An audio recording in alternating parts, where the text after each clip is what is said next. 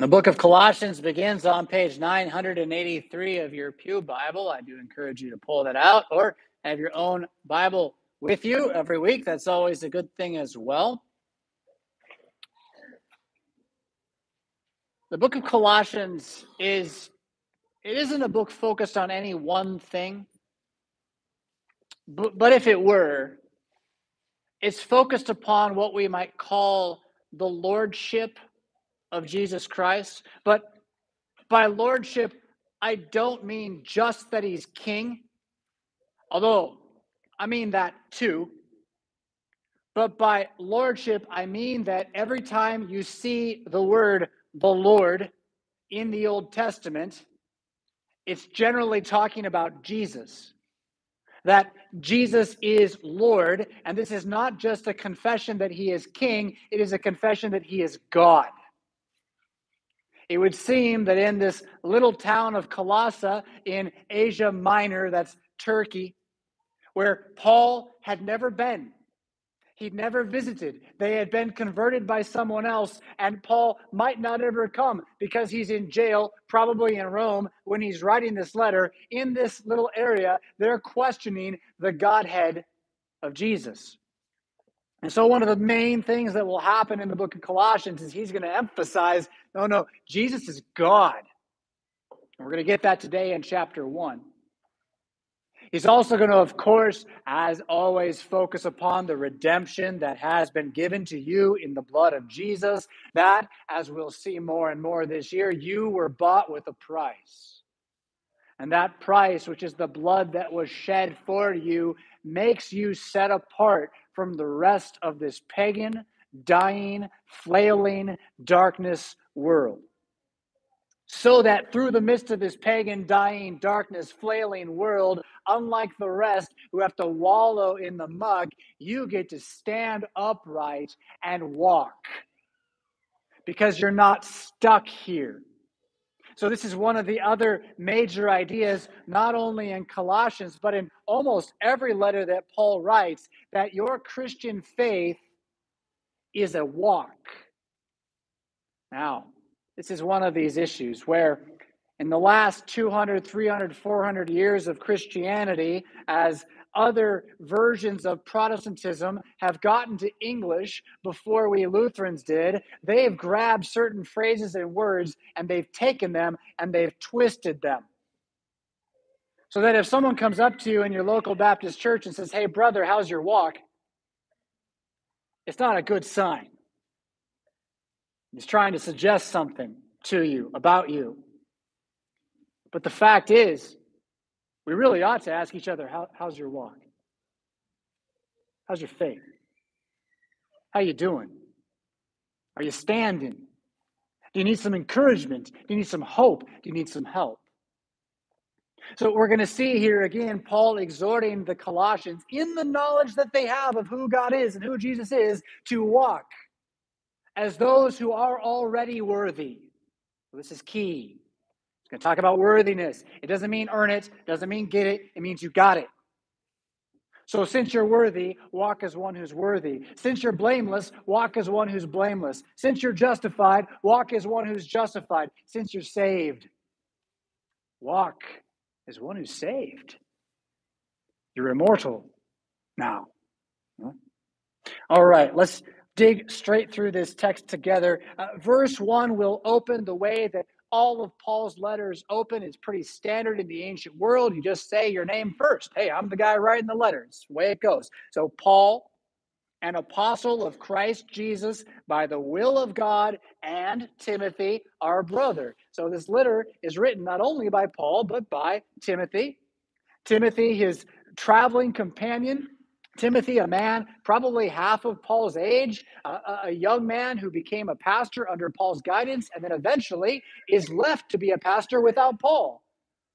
That is the passing forward of the apostleship to a new generation. Now, apostleship is a very specific thing.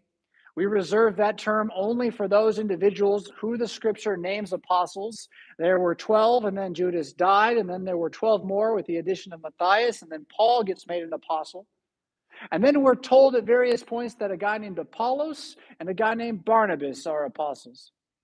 But after that, there are no more apostles. There are plenty of preachers. There are plenty of overseers. There are plenty of servants of the word. Philip, the servant, right?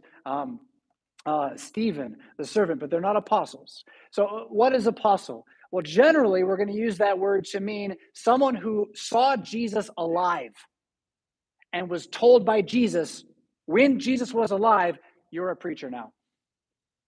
So the big difference between a pastor and apostle is I haven't seen Jesus alive. I've still been told to preach. He did it through his body, the church. That's you. Right? So apostleship is connected to pastoral ministry, but they're different. There's a lot more authority when Jesus says, you speak for me now, and I'm going to tell you what to say. We receive the teaching of the apostles, their writings, and we preach that, rather than if I write you a letter, it doesn't go in the Bible later. It doesn't work that way. Okay, so it's probably enough there. Paul, an apostle. This is authoritative, is what he's saying. I have authority to tell you the truth. To the saints, that means holy ones, that means those set apart, and faithful brothers in Christ at Colossae.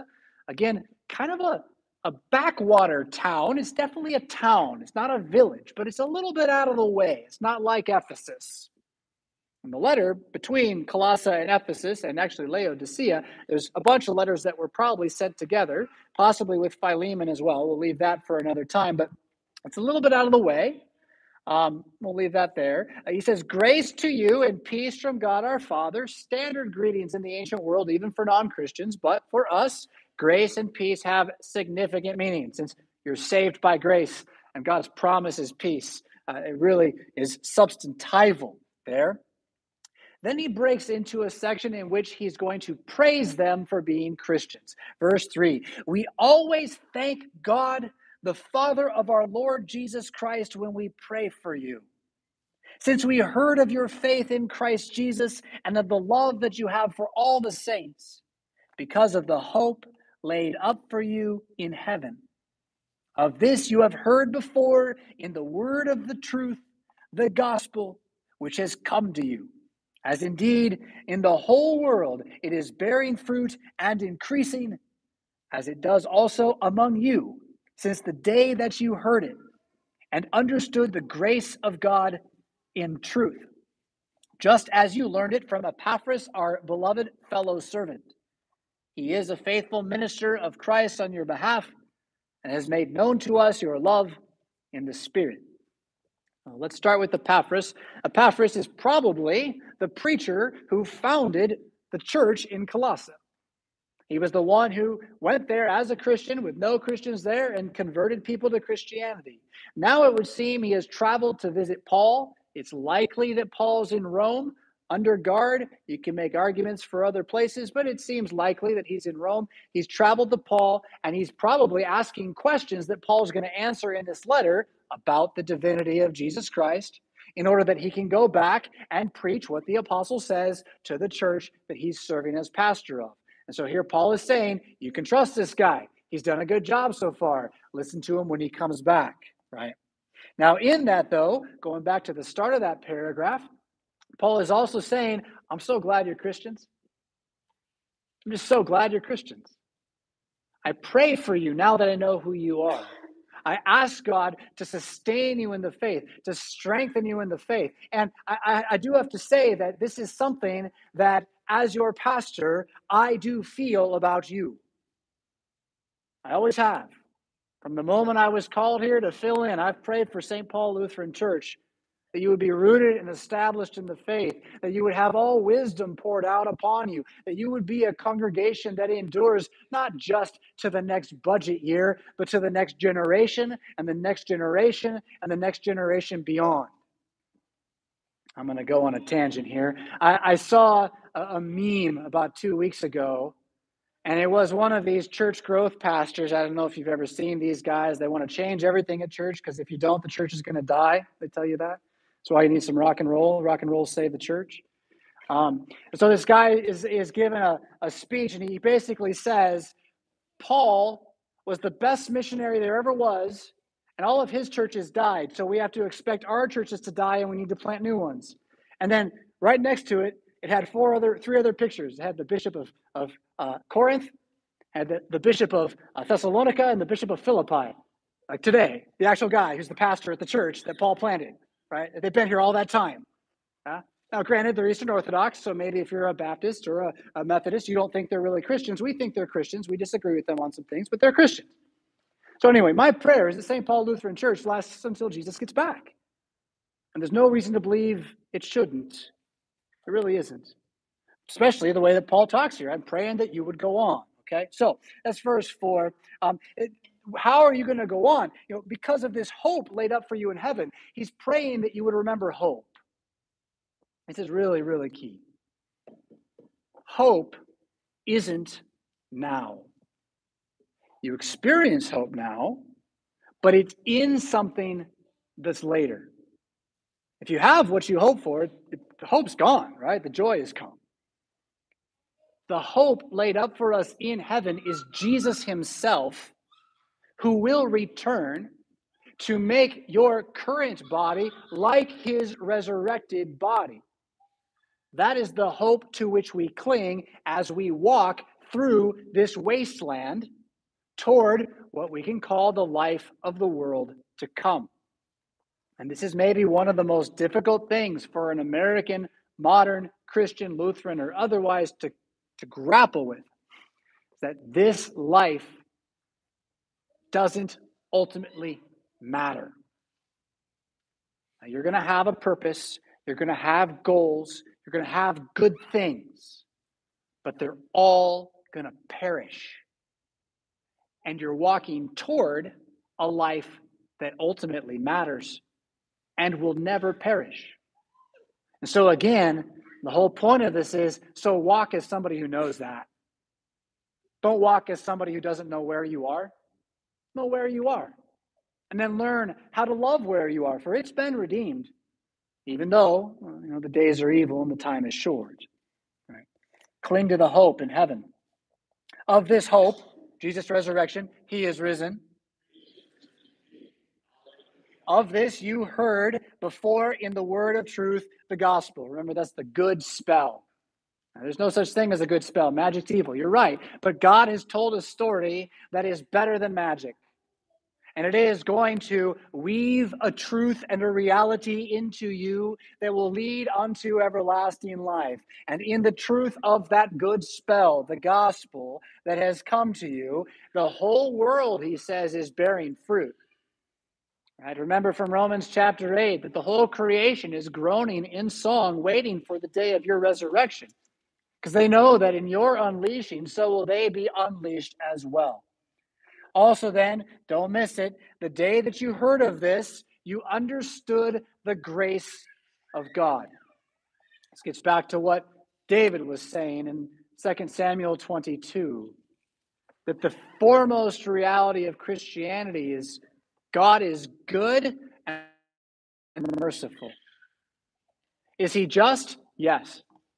Does he hate bad measurement? Yes. But before that, he loves to have mercy and show mercy.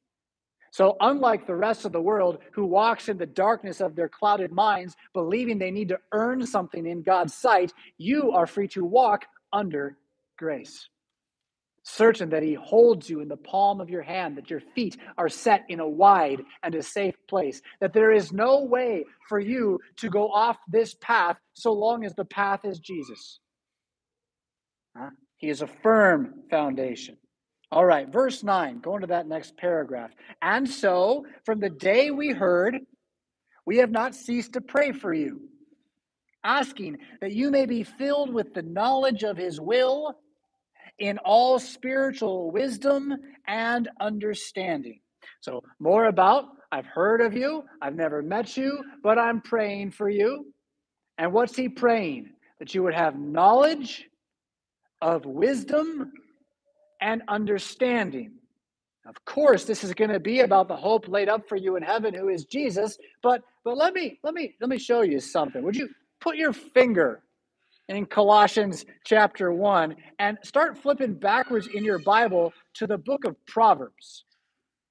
Proverbs chapter 1, that's going to be on page 527. I'm just going to read one verse here. It's the second verse in the book. Proverbs 1 verse 2 on page 527 says, to know wisdom and instruction, to understand words of insight.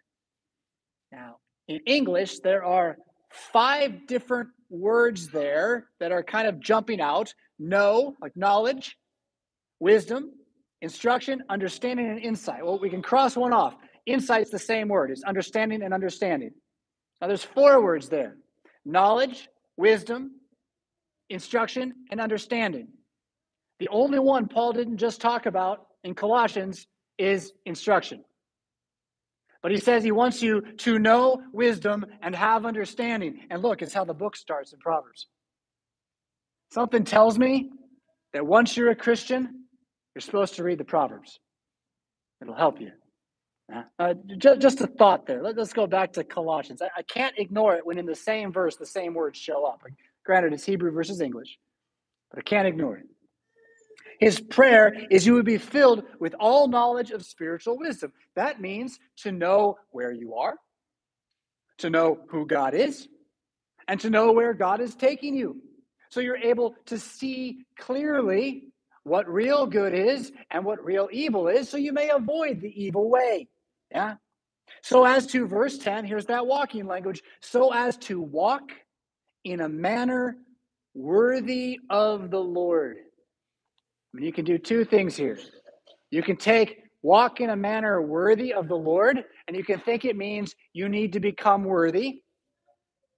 Or you can take walk in a manner worthy of the Lord, and you can hear it as, because I am worthy, I'm going to walk that way. I'm going to suggest that's the way to take it.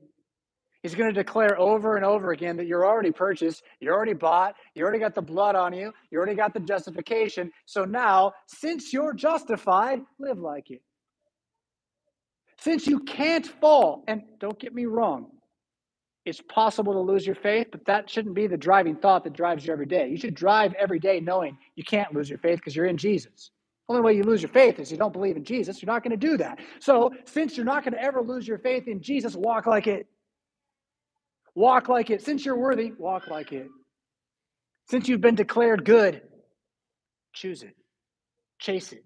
Don't be afraid of it. Even and especially when you find that you fail. Even and especially in the moment where you don't feel blameless. Walk like it anyway, because you are. The greatest power the Christian has is not to stop sinning. Is to catch the sin as it's happening and not believe it's who you really are. Yeah? You're in that moment. What is it? Fear? Anger? Disbelief? Doubt? You catch it. It's down in your stomach, right? It goes from your head to your stomach right away. Oh, there it is. Does it have to come out of you? No, it doesn't.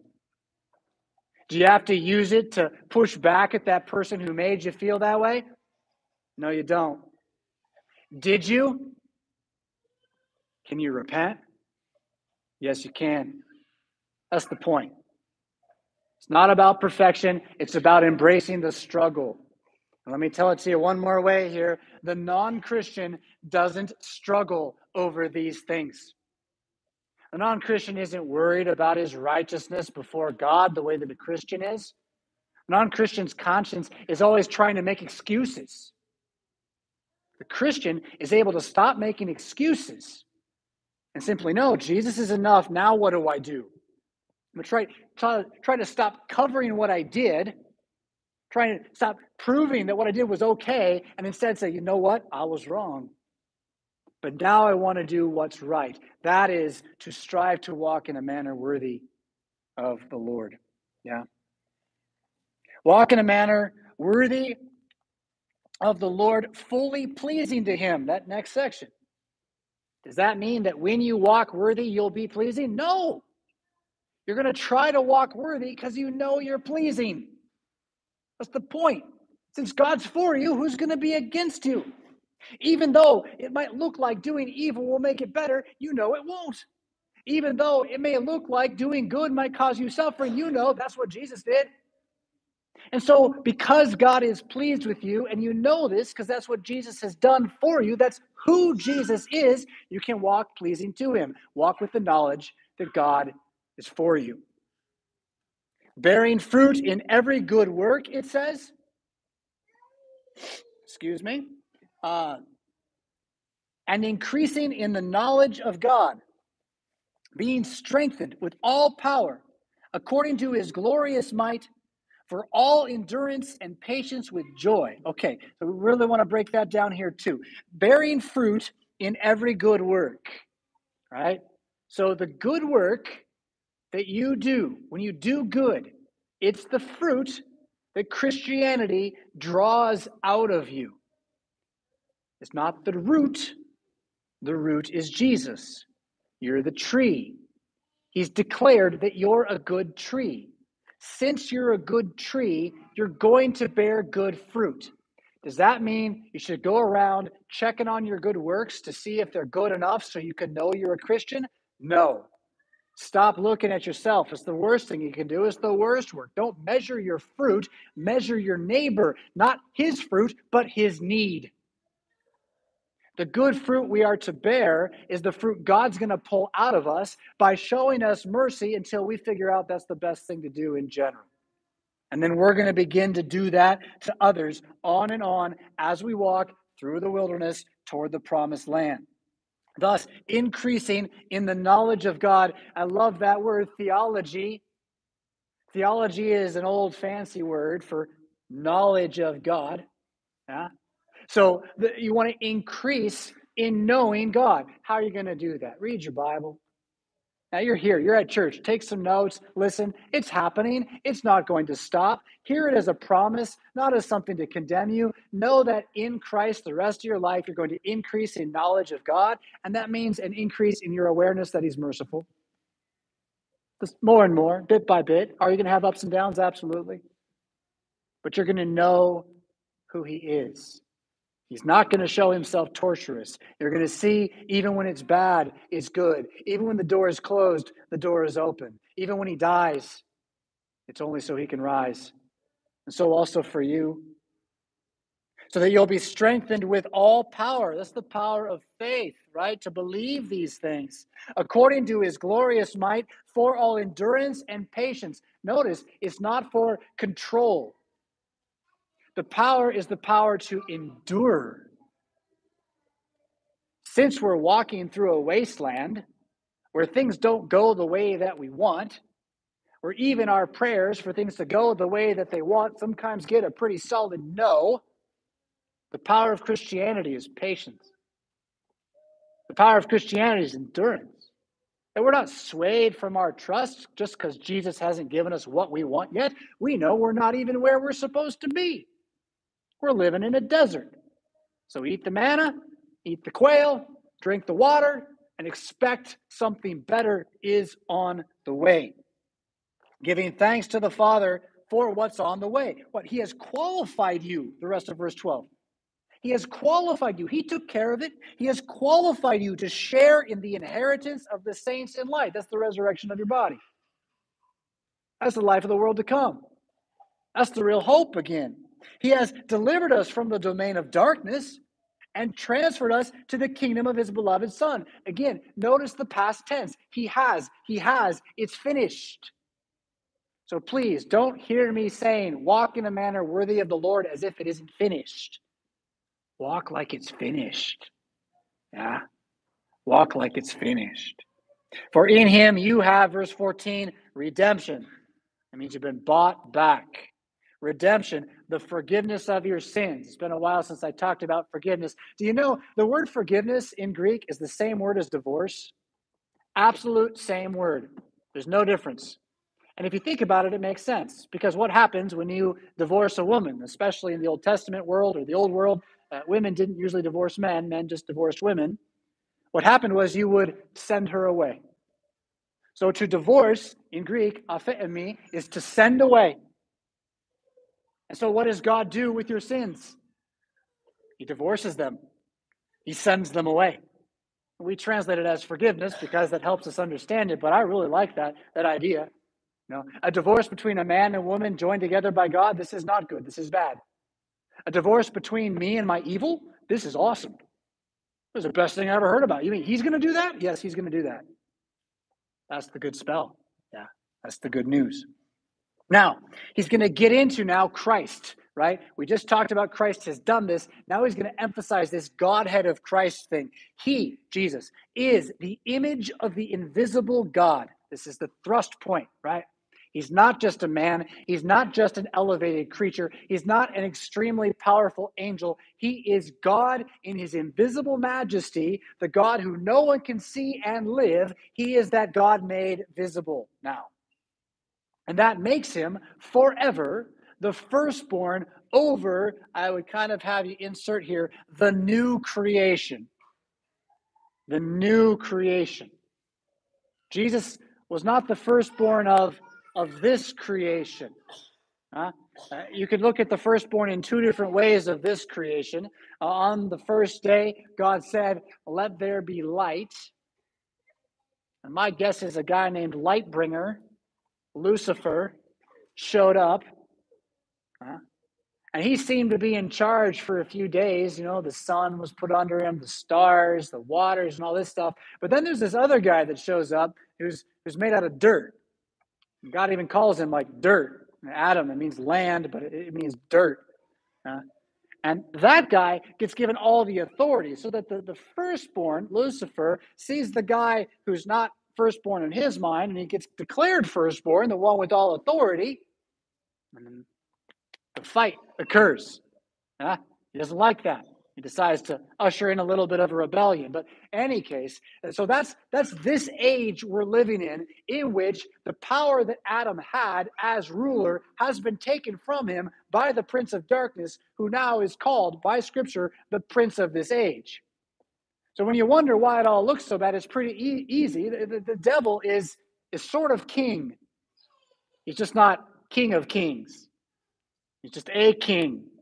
And the King of Kings reigns, but he's got that devil on a leash. He's holding him tight because he's meanwhile plundering his house, which is this creation. He's plundering his house, this creation, to get you and pull you out of this creation into the next one, of which he is the firstborn. And this then is all about his resurrection from the dead, the 8th day, right? Something new. The man who was a son of man is now dead, but now the man who is a son of God beats death. And all the rest of history is going to be built on that, including eternity. All right, so then by him, this is going back to the beginning, verse 16, for by him all things were created, like he made the devil. Whether thrones or dominions or rulers or authorities, there's no power that's not given by God. All things were created through him and for him. He made you for him. I don't know how long it's been since you've had kids, or if you've had kids yet that make stuff. One of the fun things about watching my kids is when they make stuff. I'm always amazed at their fingers and how they grew from these little tiny nuggets that didn't do nothing to now they can take a pencil and draw something, or take some Legos and put them all together and build this fantastic thing. They make stuff, and they always love what they make. They want you as a parent to love it too, by the way. They bring you that little crayon thing and it's drawn like this, and you're supposed to go, "That's amazing." Because it is for a 3-year-old. It's really good for a 3-year-old. It's just not that good for a 28-year-old, right? But so this is how God sees you. He made you for him. You're his design. And that includes the redemption. That includes the buying back, right? So he is, verse 17, before all things, and in him all things hold together. He's God. And on top of being God, he's become, verse 18, the head of the body, the church. Okay, so here we have some language about what it means to be Christians. He doesn't spend a lot of time on this word church, and in the Greek, it doesn't sound like church. If I say the word, "Are you going to church?" you're going to imagine this building. There's just no way around it. You're going to imagine this building, no matter how much I tell you that's not what church is. We can't stop it. It's English, church. But the word in the Greek, ecclesia. It's the word exit and the word call smashed together. To call to exit, to call out. And what it means is you were home and the people in town needed a meeting. And so they called everyone out of their homes to get together for a meeting. So you can translate it as assembly. You can translate it as gathering. The reason we translate it as church is because it came through the German. And the German for assembly is Kirche. And since we Americans pronounce St. Louis like St. Louis, we pronounce Kirche like church. Right? We just kind of butcher it. Okay. So in any case, here though he's saying that Christ is not just the creator. He's also the head of the church, which is the people called out, that we are together a body, a new humanity. And this is this idea of him being firstborn into it, but because we're tied to him, we are going to go where he goes, the same way right now we go where Adam went. Adam went into the grave, and so we're born into that. Jesus came out of the grave, he's your head. And so you as his body are going to come out of the grave too. That is then, he is the beginning, the firstborn from the dead. Yeah? Rest of verse 18. That in everything he might be preeminent. So he remains God. He remains first, even as a man now. He is the firstborn of your life. Yeah. Verse 19, for in him the fullness of God was pleased to dwell. Yeah. Again, it is about as clear a statement in the Bible as you're going to get about Jesus being God. You'll run into these people. Jesus never said he was God. Well, I mean, if you're ignorant and don't know how to hear what he said when he says, before Abraham was, I am. But you're right. He never said the phrase, I am God. But Paul pretty much said that he is right here. The fullness of God was pleased to dwell in him. I mean, what else does that mean? It's pretty straightforward. Verse 20, more than that, why was God in him? To reconcile to himself all things, whether on earth or in heaven, making peace by the blood of his cross. Jesus, who is God, became a man so that we could kill him. Because by killing him, we fixed everything. Now, it was an accident from where we were pointing out. We thought we were getting rid of the guy. But so far as he concerned it, he knew he was going to stand in the breach, and the blood that he would shed would be so holy, so righteous. By submitting himself to this as the will of the Father, it was so justifying that all of creation was fixed in that moment. The temple curtain is torn in two because there's no more sacrifices to be made. It is done. It is done. So that verse 21, you who once were alienated and hostile in mind, doing evil deeds, he has now reconciled in his body of flesh by his death. Now, there's more there, but I want to emphasize that you were, past tense, alienated. You were, past tense, hostile in mind toward God.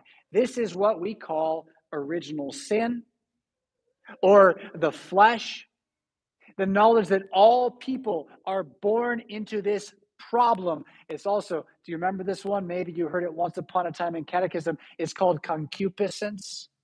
Anybody, somebody, give me some love. There we go. A couple got it. So concupiscence, it means to tend to evil. To tend to evil. If you're given two choices, which one are you going to choose? The one that is good for you or the one that's bad for you? Now you're going to choose the one that's good for you, well, even if it hurts somebody else. That's who we are by birth. Now, what Paul's going to say, though, is you're no longer only this. But first, understand everybody else is. The whole world is being run by wicked people who like being wicked. And the glory of Christianity is that you don't have to be that anymore. You're free. You're plucked out of that fire. All right. So let's read it through here. You who were once alienated, a hostile mind, he has reconciled in his body of flesh by his death in order to What's he going to do with this purchasing of you in order to present you holy and blameless and above reproach before him? So his goal is that you will be good. You should hear that as a promise again, that on the day of resurrection, you will have no more challenges to this. You're only going to know innocence and righteousness and blessedness. And because right now you don't get to experience that, you get to believe in it, which is its own kind of good. To trust God, to be good enough, to present you blameless on the last day is the greatest good you can have in this life. And it will not leave you without action. Because you can't receive mercy for very long without kind of wanting to share it. You can't find the peace that passes understanding in your conscience as it battles with Jesus for justification, being set free from the need to prove yourself. You can't find that and not actually think it's worth talking about, much less want other people to have it too. It has to happen. The Spirit does his work. So, verse 23, it says, if there. The word if in Greek can also mean because. And I would much rather personally hear this as because, right? So I'm going to read all of it here from 21 on, but I'm going to go on and I'm going to say because. Okay. You who were once alienated and hostile in mind, doing evil deeds, he has now reconciled in his body of flesh by his death, in order to present you holy and blameless and above reproach before him, because indeed you continue in the faith, stable and steadfast, not shifting from the hope of the gospel that you heard, which has been proclaimed in all creation under heaven, and of which I, Paul, became a minister. So again, you're able to walk worthy because you're not walking by sight, you're walking by faith. Since you are going to continue in trusting that the hope of Jesus' coming resurrection is sufficient for you, you're going to stand. And you're not going to stand in such a way that says, well, I did it. I mean, that's the dumbest thing you could hear me say right now. He just said I'm supposed to do it. I've been at pains to make it clear to you. You're not supposed to do it. You're going to do it because he's going to make you do it. What's he going to make you do? Trust in him. Have some patience. Love the fact that he's on your side. See it look like he's not on your side and believe he's on your side anyway. And then one day, boom, explode in resurrection light, glorious and everlasting with all the rest of us. Stable and steadfast, not shifting from the hope. The hope. You're walking toward something better. Before I go on, I'm going to try to recapture what I said at the first service. I don't know if I can do it as good. I really do believe this. For me, this is my experience, okay? That the hardest thing about Christianity is that I want it now. I don't want to wait for the life of the world to come. I want it now. I want this world to be okay. I want this life to be better. I want to have what I think is good now. And can somebody testify? Anybody else? Yeah, it's hard.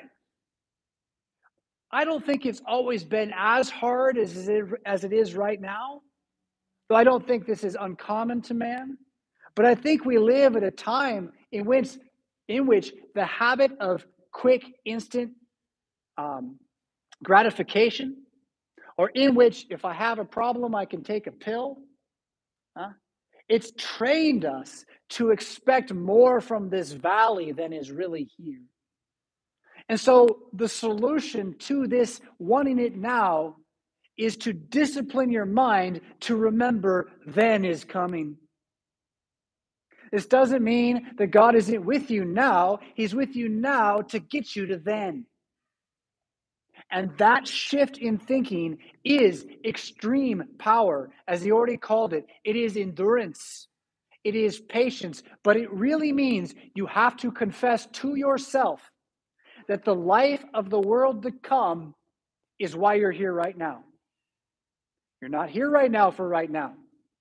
You're here for the life of the world to come. Maybe you've heard me tell you I want a cathedral on this corner before I'm dead, or at least the foundation stone in the ground. I want it at least 4 to 5 times as big as this room. I want it in the shape of the cross. I want it made out of stone. No particle board, no drywall. I want this thing to be glorious. I want it to be filled with light. I want a giant crucifix. I want it. Why? Well, not so that I can have it. I want it so that those who come after can know where we were going. And that we had no question in our minds that it was even worth sacrificing what we have here to put something here that preaches we're going somewhere else. You know, back in the day, they used to have some of the burial plots underneath the church. You'd go down under the altar, and the whole basement would be filled with where the tombs were. And they'd put you there. Why? Well, because it's where you're going. Yeah. Now, we may never get this cathedral here. I don't know. Jesus could come back tomorrow, and hallelujah. Wouldn't that be a wonderful thing? But what I want to emphasize here, though, is if I want that cathedral here, for me, I'm missing the point. What I want is to walk from here to resurrection. And what I want is to learn to tune my life to believe that, so that I act on that, so that no one can put me off that game with their lies and their stories about how I should worry about this and that other thing because, oh no, and watch out. I want to know with conviction that this altar is going to remain until Jesus comes back because Jesus is sitting on it. And as he sits on it, the everlasting man, he's giving us all the confidence to let nothing deceive us nor steal from us our inheritance and our hope. Again, the life of the world to come is more important than this one. And that is one of the hardest things about being a Christian right now, is just to believe that at all. Because the experience screams at you, right now, right now, right now. And Christianity is sitting there saying, he's coming. He's coming soon. It's going to get better. Verse 24 then gets into how the power is the power to suffer. Now I rejoice in my sufferings for your sake. I mean, he's saying that because of what I just said. He has learned the secret of being content. He has learned that if he dies, it is gain. He has learned that nothing that he sacrifices in this life will not be restored 100-fold. And so when he faces suffering, he's kind of like, yeah, another chance to show what I believe. Now, I don't claim to have achieved this. I don't. Paul, he says it right here. I rejoice in my sufferings. Another chance to prove the devil's wrong just by believing. I rejoice in my sufferings for your sake. Remember, he's in jail as he writes this. And in my flesh, I am filling up what is lacking in Christ's affliction for the sake of his body, that is the church. Now, this does not mean that Christ's death was not sufficient. What it means is that his death and suffering now is given to us to participate in. And so from now until the end of the world, Christians are going to suffer, and this is Christ's suffering. He is suffering in you. And so learning to see that while the suffering is taking place, again, reminds you of the hope, which Paul again claims for himself. He calls himself then in verse 25, I became a minister according to the stewardship from God that was given to me for you. That's that apostleship thing from earlier. What's his job as an apostle? To make the word of God fully known. The mystery hidden for ages and generations and now revealed to his saints. So he says there's something new. This gospel is new. It's the New Testament. There's something new that was hidden even from Christians before Christ came. All the Old Testament believers, they weren't Jews. Judaism doesn't really even exist until after it rejects Christianity. They were Hebrews.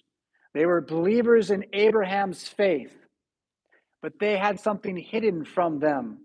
They didn't quite get to see it the way we do. He's going to tell us what that is. To them, God chose to make known how great among the nations are the riches of the glory of this mystery. The them there is you, that's us, the saints, the Christian church. We are among the Gentiles, that is, we are built of every nation, every tongue under heaven, and he's chosen to let us know what this mystery is. It's no longer hidden. Rest of the verse 27. The mystery is Christ in you, the hope of glory. There's so much there. We're basically out of time. Christ is in you. God is inside of you. You weren't born this way. It's not because of how great you are. It's because of how great he is. He has now chosen to be inside of you, and he's inside of you as the hope of glory. He's inside of you as the knowledge that he is risen. That is the inspiration that he has inhabited you with. And Paul is like, do you see it? The Old Testament believers thought he was in a building. He was in the building, but he was in this building, separated from them by a wall of written commandments and rules and regulations that only exposed their guilt and their idolatry all the more. He has torn that down. He has nailed the debt to the cross, and he now comes to you in his body and blood to literally enter your mouth with an everlasting resurrected body, making you one with him, right? Christ is in you. The word you there, by the way, is plural, y'all. It's you all together that he is in. You're individually, you got Christ in you, don't get me wrong, but then together you got Christ in you, and that makes you all powerful, supernatural, set apart. The world is not worthy of you, because Christ has chosen to make you so. So him we proclaim, since it's his word. Verse 28, warning everyone and teaching everyone with all wisdom. There's that wisdom idea again, learn to see. That we may present everyone mature in Christ. That you would know who you are in Christ. No, think for a moment, it's up to you. Think for every moment, you've been bought with a price. You belong to him now. That's maturity. For this, he says, I toil, struggling with all his energy that he powerfully works in me. That is, for Paul, his entire life has become about trying to get everyone to understand you're free, you're unleashed, you're immortal now, you've been declared worthy, so lift up your head. Stop wallowing in the muck with all the fears and anxieties of the present age. Even as you feel them, tell them they aren't yours anymore. Call them the lies that they are. Declare that you belong to Jesus now. Say an hallelujah. So, there you go. I was just, thank you. That was good. That was good. Let me just close it with this then. Don't neglect to see that Christ is in you right now in this meal. Since that's true, what on earth can stop you?